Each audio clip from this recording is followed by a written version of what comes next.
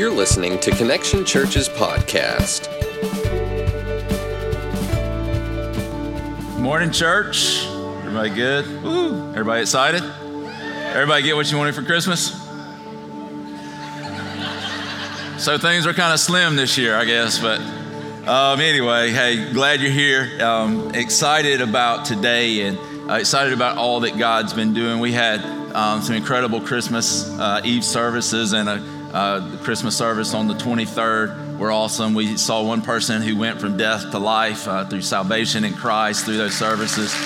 It was absolutely awesome. And we're just excited about what God is doing and what God is going to do in this next year in 2016. We're excited to see what's going to take place. And today I want to talk a little bit about that. I want to talk a little bit about who we are as a church going into this year. And we're going to do that out of the book of Philippians chapter 1. And I want to read the first few verses of this, and then I want us to pray, and then we'll jump into the message that God has for us today. It says in Philippians chapter 1, verse 27 is where we're going to start. Paul says this as he writes to the church in Philippi: "Whatever happens, conduct yourselves in a manner worthy of the gospel of Christ. Then, whether I come and see you or only hear about you in my absence, I will know that you stand firm in the one Spirit, striving together as one for the faith of the gospel." I'll read that again. Striving together as one for the faith of the gospel, without being frightened in any way by those who oppose you. This is a sign to them that they will be destroyed, but that you will be saved, and that by God. For it has been granted to you on behalf of Christ not only to believe in him, but also to suffer for him, since you are going through the same struggle that you saw I had, and now hear that I still have. Let's pray. God, we thank you for your word that, God, we hold in our hands, that we can read. We thank you that we can come to it, God, and hear your voice, that when it's preached, God, our faith is stirred, and we pray that you would do that this morning. God, that the word as it's living and active would pierce our hearts and our souls, that would leave us changed, God, that you would come by the power of your Holy Spirit. As we sang today, God, you are welcome here. Holy Spirit, come, you are welcome here today. Would you pierce our hearts at the deepest part of our being? Would you lay before us our life, and God, that we would be seen for what it is, and that we would offer it to you, that it would be pleasing to you, that it would be a life lived worthy of the gospel of Jesus and what he's done for us. God, I pray that where we come in cynical, God, that you would show us who you are. I pray, God, that when we come in with a somewhat of a less than reverent attitude, God, that we would be in awe of you again today. Lord Jesus, just come now and move in a mighty way. God, where you need to, I pray today that you would turn our laughter to mourning, to a seriousness about our relationship with you, and that we would see you more clearly. Lord, just speak to our hearts now. In Jesus' name, amen. Amen. Well, I wanted to start off this morning by bragging on Jesus a little bit and just sharing some of the things that have happened over the last few years and even over the last year with you. So far to date, up till this year, up until today, we've seen over 400 people who've taken their first step of faith and come to faith in Jesus. And over 400 people in the last 7 years. We've seen over 500 people who took their next step of faith and were baptized, confessing their faith, confessing their love of Jesus before everyone else, coming and going into the baptismal waters and celebrating the fact that they had gone from death to life through faith in Jesus. Over 500 people to date have done that and made that decision. This year in 2015, we've had over 550 people who have served as connectors, who said, I'm going to take my next step and I'm going to serve in some way, whether it was from the parking lot to being in the babies or the 1st through 5th grade, or serving in 212 or Doxa, our student ministries, or serving in here as a prayer team person. But All in all, over 550 people have served in some capacity to make what God's doing happen, to be used by God to do what God has in mind. And so I want to say thank you for that. Thank you for your generosity in your serving, and thank you for letting God do through you what he desires to do. And so when we look at this, we see a huge number of people who are working, doing the work of God. It says here too, I got it one more, that there's over 600 people in our Connect groups right now. 600 people who are in community with one another and growing with one another. And all of that is awesome, and all of that sounds great, and it is great. And I never want us to take for granted what God is doing. But today I want to encourage you and I want to challenge you that God's not finished with Connection Church.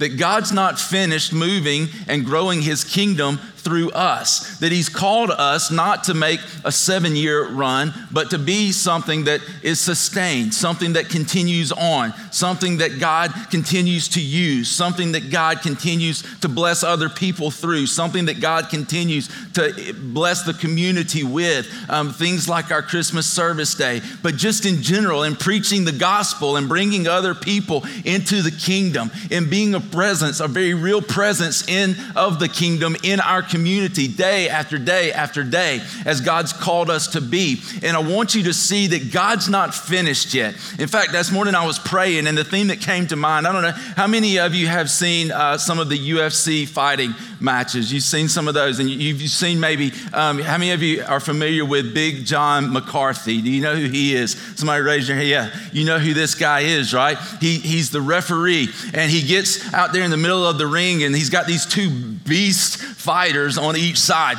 and he would look one of them in the eye, and he would say, "Are you ready?" And then he'd look the other one in the eye, and he'd say, "Are you ready?" And then he says the famous words that he is known for, "Let's get it on," right?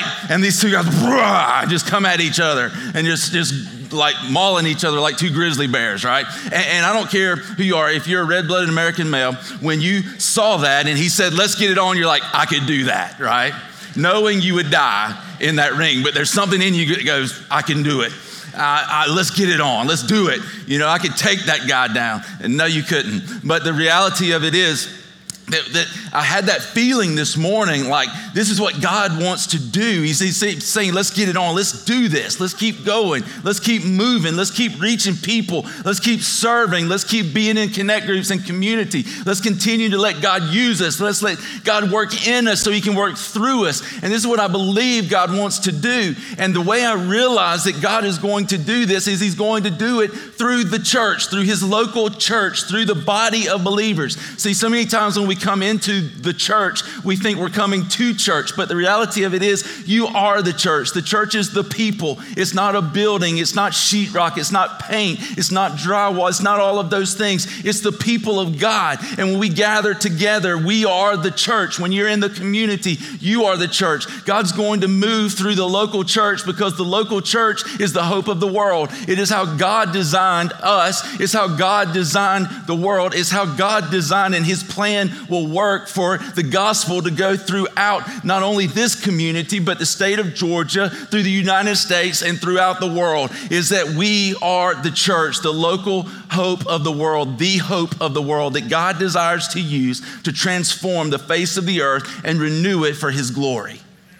That's what God desires to do, is to move in us and to move through us so that other people come to know him. And if it's going to happen, it's going to happen through the church being who the church is called to be. It means that if you call yourself a Christian and you call yourself a member or part of this body, and this is your church, it means you have a part to play. It means you have something to do. The first thing we have to do is we let God move in us. But the second thing that we do is we become a part of the body and we begin to get involved. We begin to serve. We begin to give. We begin to do all these things that God calls us to do, not so that he loves us, but because he does love us. Not so that we can be valued by God, but because we are valued by God, so that we can go and do the things that he has called us to do and called us to be.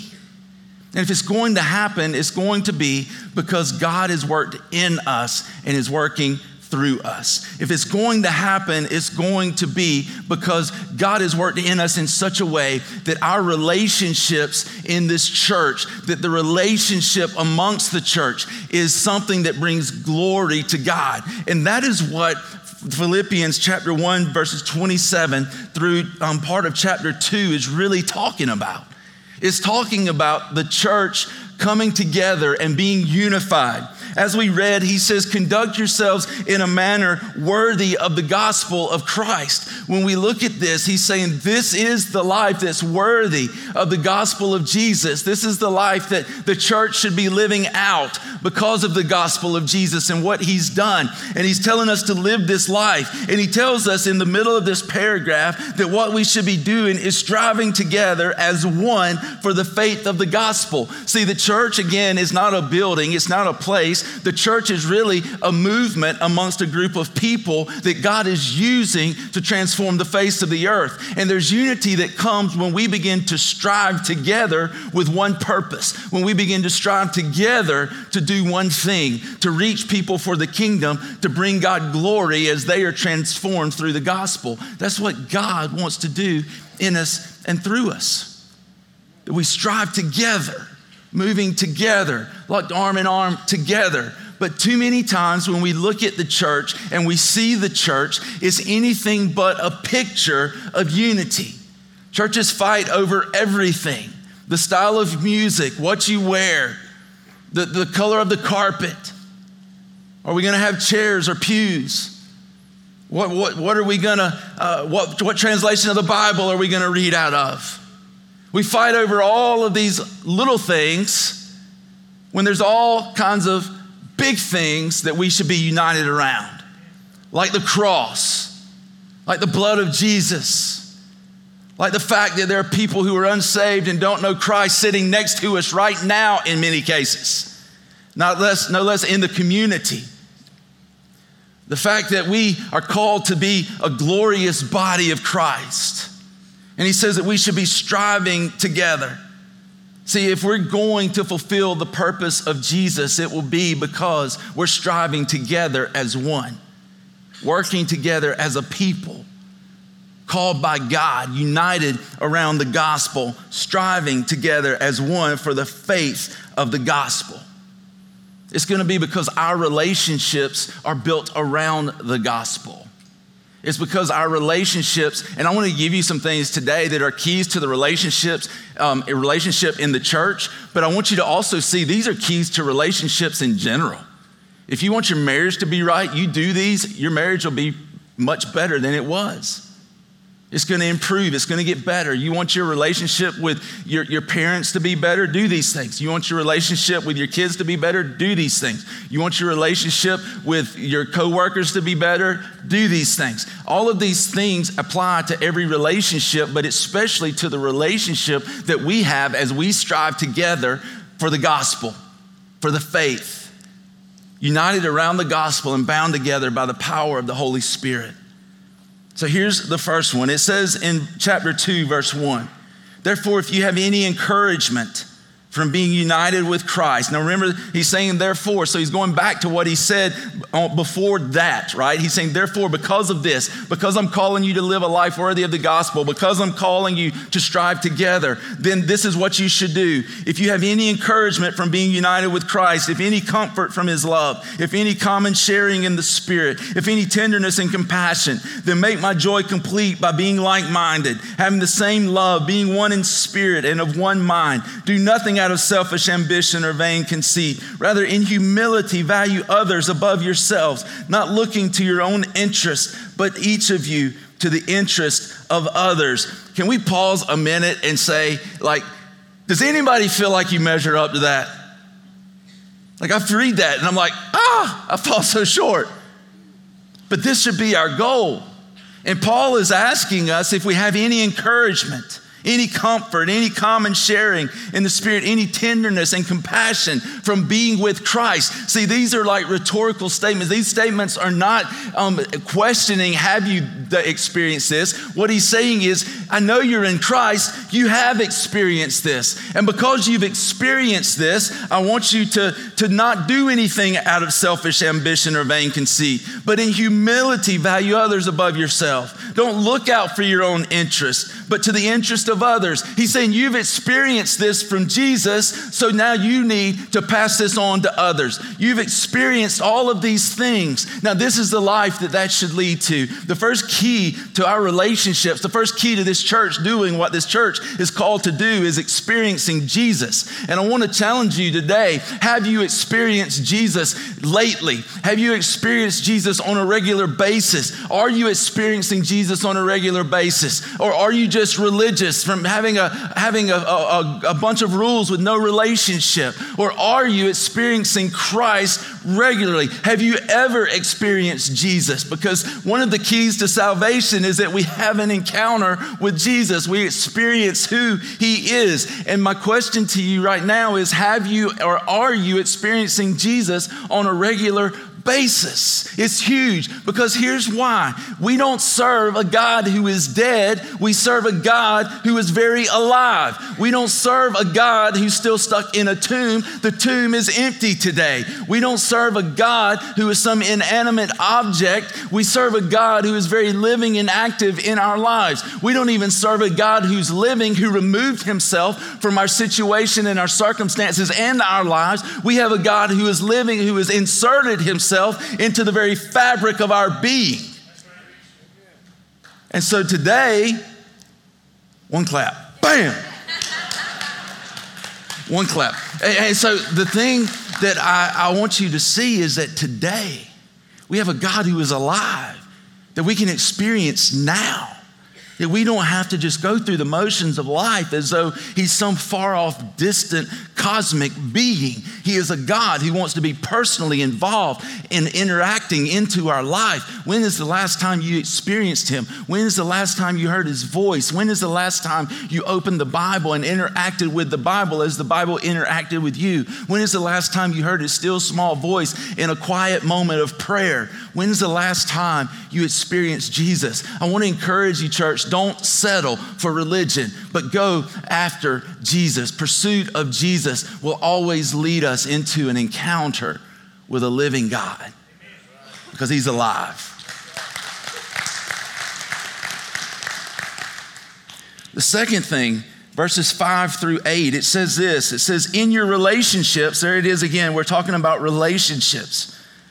In your relationships with one another, have the same mindset as Christ Jesus. So think this way. Think as Jesus thought. Set your mind on what Jesus' mind was set on, who being in very nature God, did not consider equality with God something to be used to his own advantage.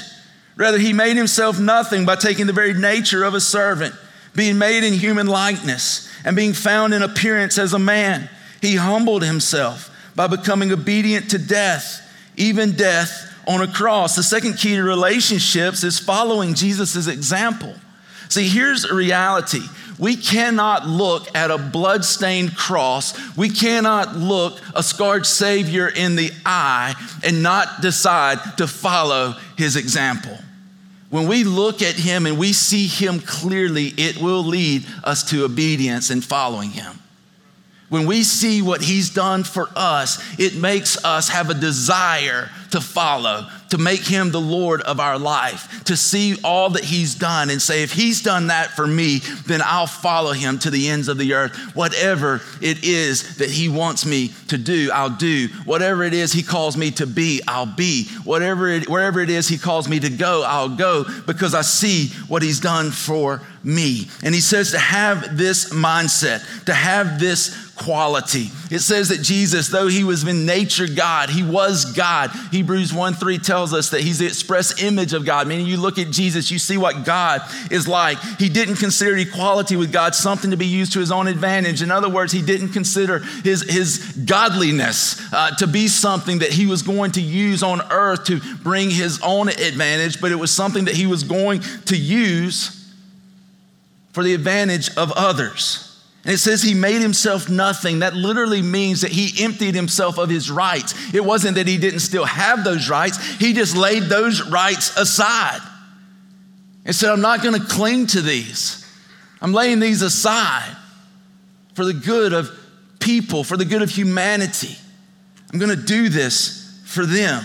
And he took the very nature of a servant, being made in human likeness. And it says, in being found in appearance as a man, he humbled himself by becoming obedient to death, even death on a cross. See, I believe this, that if we're going to humble ourselves and serve as Jesus served us, then we've got to see him clearly. As I said, we begin to see him clearly. We begin to humble ourselves before him. When we begin to understand who God is, what God has done, what God is like, it's a natural thing to begin to humble ourselves before him. But if we're not encountering him, it becomes a very difficult thing to do. When I played football, we had this saying like that you always wanted to get the low pad, right? And what that meant was you always wanted to get lower than your opponent. You always wanted to be the low man when you're hitting someone. And I've seen little guys push big guys around simply because they got up underneath them. They got lower than them. See, as Christians, what we need to find and what we need to figure out, what we need to understand is that as we lower ourselves in humility and we bow ourselves before God, if we will make ourselves low, we will find strength and we'll find power and we'll find endurance and we'll find that God begins to exalt us. Why? Because we're giving him the glory, not taking the glory for ourselves. We find our true position in life, not that we're some lowly, no good piece of trash, but that we've humbled ourselves before God, making ourselves as if we are nothing so that we can glorify God in everything that we do. So that it's him who is glorified. So that we get low. See, it's hard to fall when you're already low to the ground. But many times, because we prop ourselves up on our pride, we stumble and have a big fall. And the Bible's true that pride goes before destruction. The Lord taught me this all through my life. Like one of the things that I've seen is anytime I began to get haughty, anytime I began to get prideful, anytime I started letting pride come into my life, like God would make me look like a fool. And I don't know if you've experienced this, but it'd be things like I'd be strutting through the lunchroom and just trip and like fall in my tray, or you know what I'm saying? I mean, something like that. Just little things that seemingly little, but big things that would go, hey, you better remember that you're not all that I am. The reality of it is, it's not a shot to our self-worth. It's just pointing us to one who is even more worthy than we are, who is worthy of all our praise, who's worthy of our humility. And so we see this, that we're called to follow Jesus's example. The third one out of verse 9 through 11, it says, therefore God exalted him to the highest place and gave him the name that is above every name, that at the name of Jesus every knee should bow in heaven and on earth and under the earth, and every tongue acknowledge that Jesus Christ is Lord, to the glory of the Father. The third thing is that we need to be people who are exalting Jesus. I love this text. This is one of my favorite texts in the Bible. And again, it's one of those that has a therefore statement. And so it's talking about, anytime you've heard this probably, but anytime you see a therefore, you need to go and see what it's there for, right? And I know, it's a church thing. But when you look back, you see why God exalted Jesus. Because he laid down his life. Because he made himself nothing. Because he became that perfect sacrifice that we could have never been. Because he gave his life for us. And because he finally made that substitution on the cross for us, he took our place, became the sacrifice. And because the sacrifice was acceptable to God, he exalted him to the highest place. He seated him at the right hand of himself, of the Father. And now he sits there and he makes intercession on our behalf, meaning he is literally speaking to God on our behalf. This is what he does. This is who he is. And here's the thing I would ask you, I would even challenge you with, If God the Father exalted Jesus because of what he did, who he is, what he's done, how much more should we, the ones who benefit from what Jesus has done, the one who benefits from who Jesus is, how much more should we exalt Jesus in our lives? When we see what he has done, the natural thing is to exalt him. Today, is Jesus exalted in your life? See, it is not rare Christianity that exalts Jesus. It is normal Christianity that exalts Jesus. So we have to come to this place where we finally realize and even admit that this is not about us, but it's about the glory of God. It's about who we're going to be as a church. Are we going to be a church that looks to glorify ourselves? Are we going to be a people who look to glorify ourselves? Are we going to be a people who look to bring glory to God? Are we going to exalt Jesus, realizing this is not about me? We actually had people last week who came to church and got mad because we weren't having an 11 o'clock service and we were in the community serving people. Even heard this: I'm going to have to find a new church. You know what I said? Bye. Bye.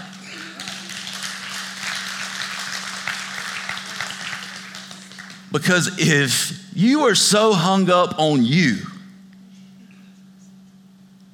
that you can't be excited about going into the community and serving people with the love of Christ and in the name of Jesus, then you need to get over you.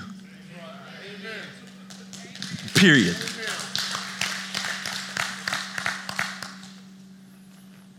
So we need to come to a place where we exalt Jesus. Who or what is on the throne of your life?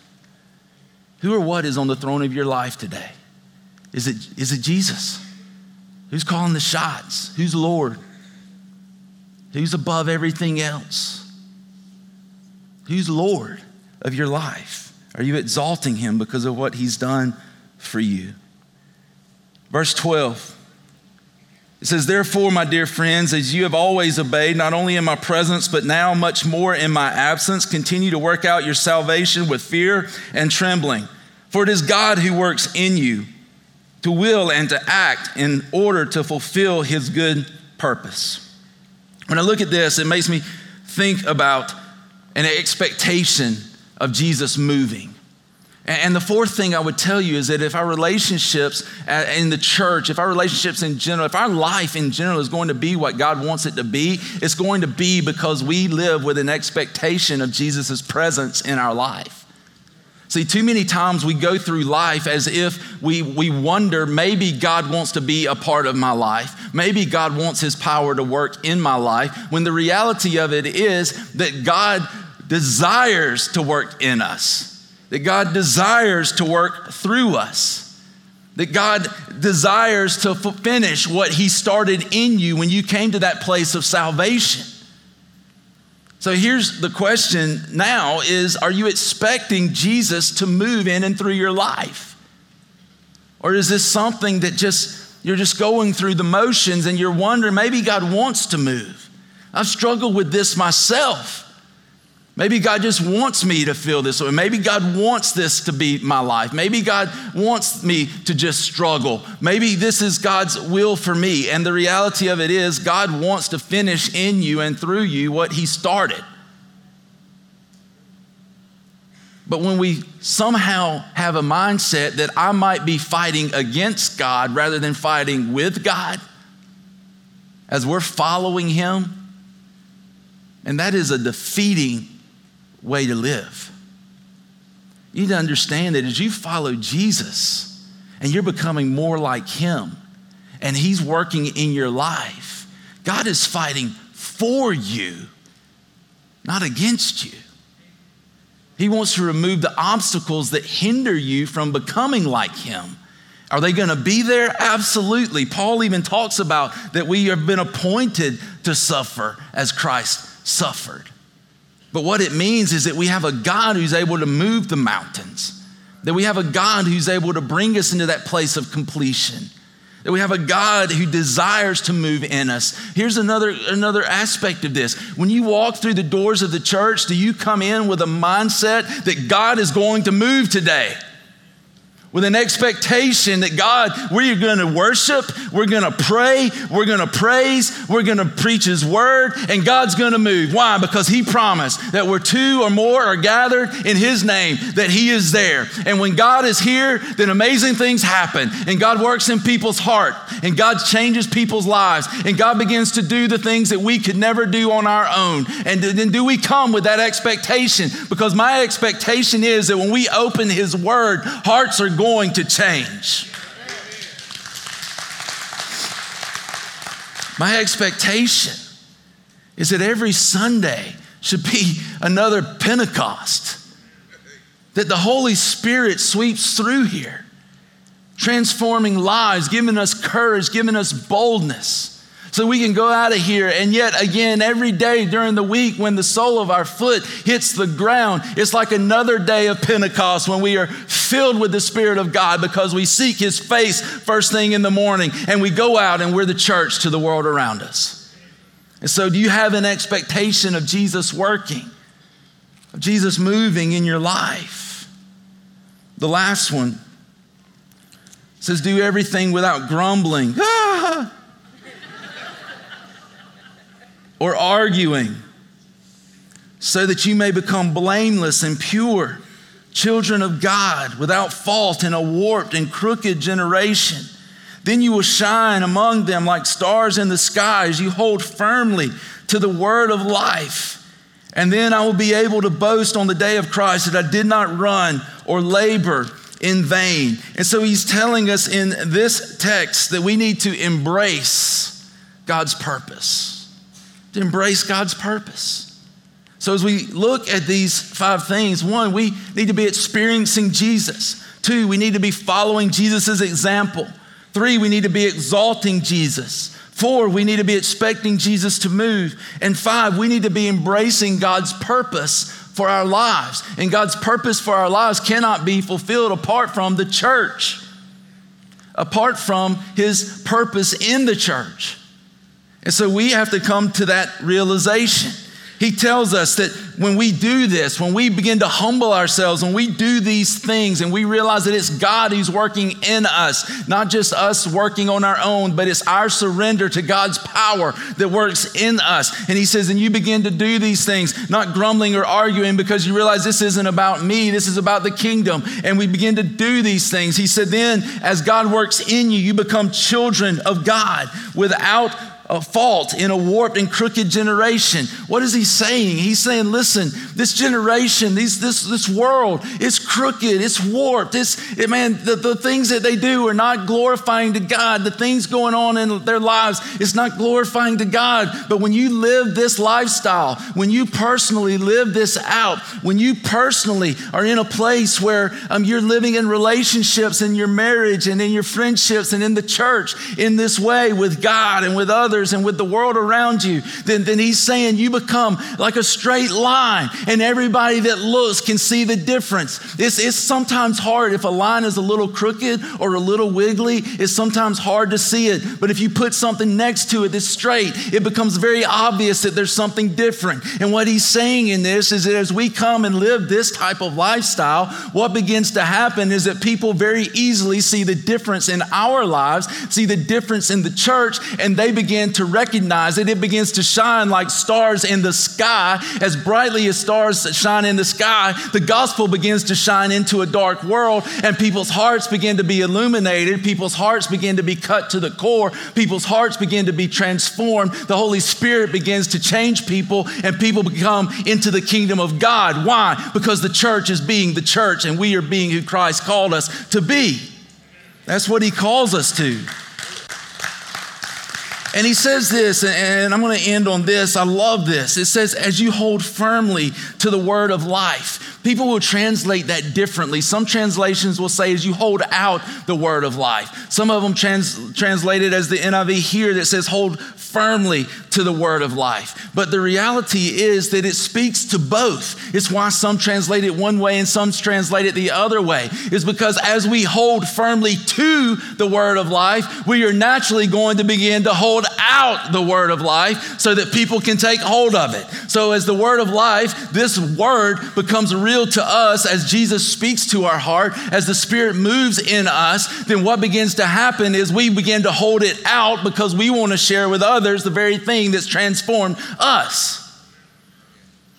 And I don't know why this morning, but it is all over me to challenge somebody, maybe more than one person in here, with this very lackadaisical attitude about God.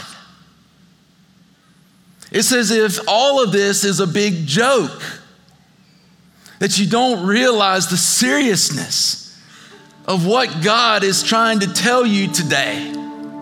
That you don't realize the seriousness of who God is and what He wants for you. And I'm challenging you today to come to a sober moment of realization of who Jesus is and what Jesus desires to do. I'm challenging you to quit being so flippant with the offer of the gospel and of grace and to embrace it.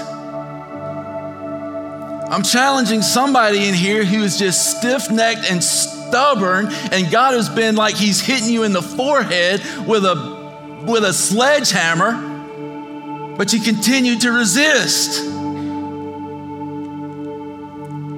And today you know that the Lord is speaking to your heart.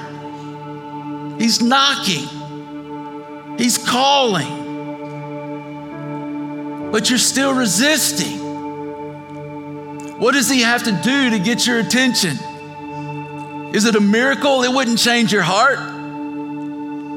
Is it another message? That's not going to do it. It's when you finally say yes to the Spirit of God. Hasn't He done enough?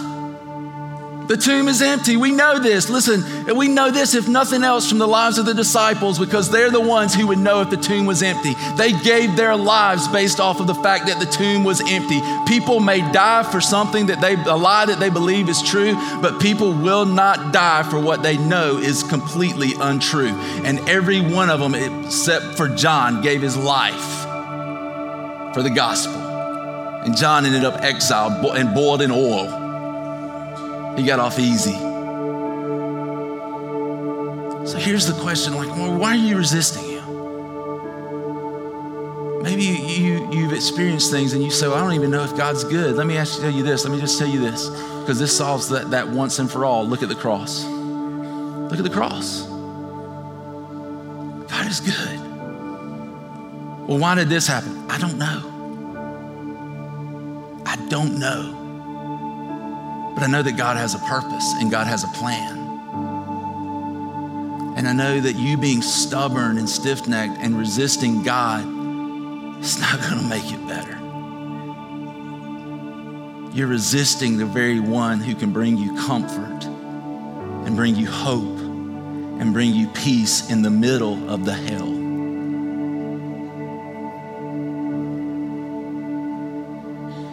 So I don't know who that's for, if it's for a bunch of you, it's for one of you, but this is the thing I would challenge you with. Sober up.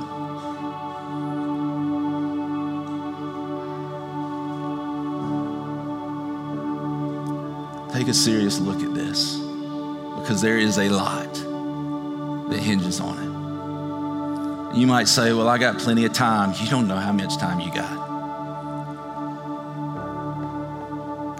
That's our life. That's our life. You really going to chance that?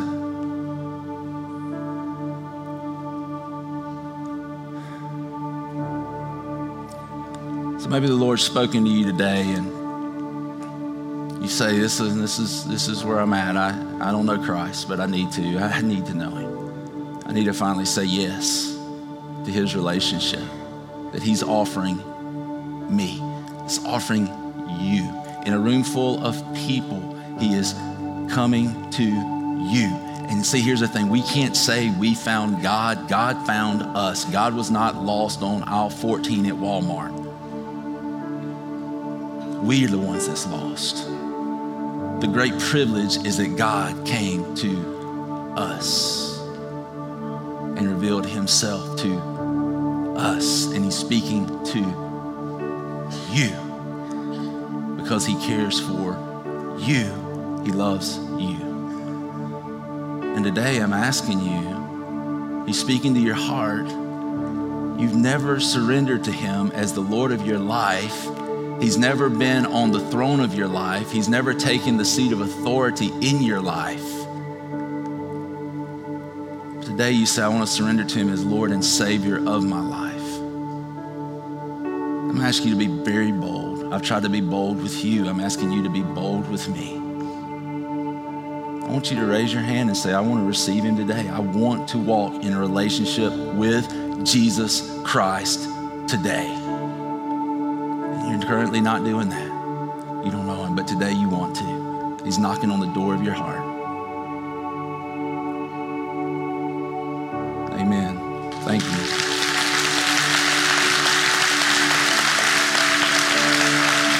Amen.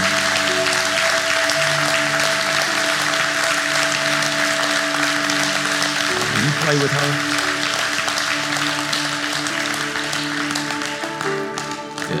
Who else?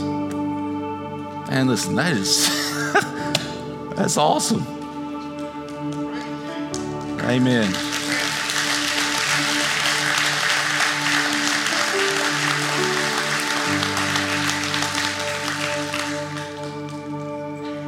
So here's the question. You know the questions. Today is your day, the day of salvation. Some of you are fighting it really hard. But it's okay. God is a God of patience, and it's his loving kindness that leads us to repentance. For the rest of us, that's the opportunity that we have. Aren't you glad God's patient? Amen.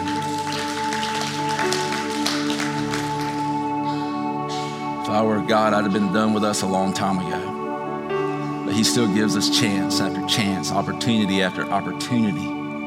Today we have that opportunity again. Maybe there's something else in your life that you've exalted above him. Listen, we're getting out of here early for us. So let's don't waste this time.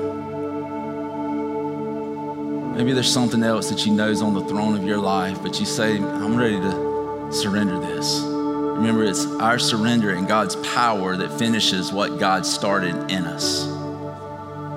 It's not your strength and your power. It's your surrender.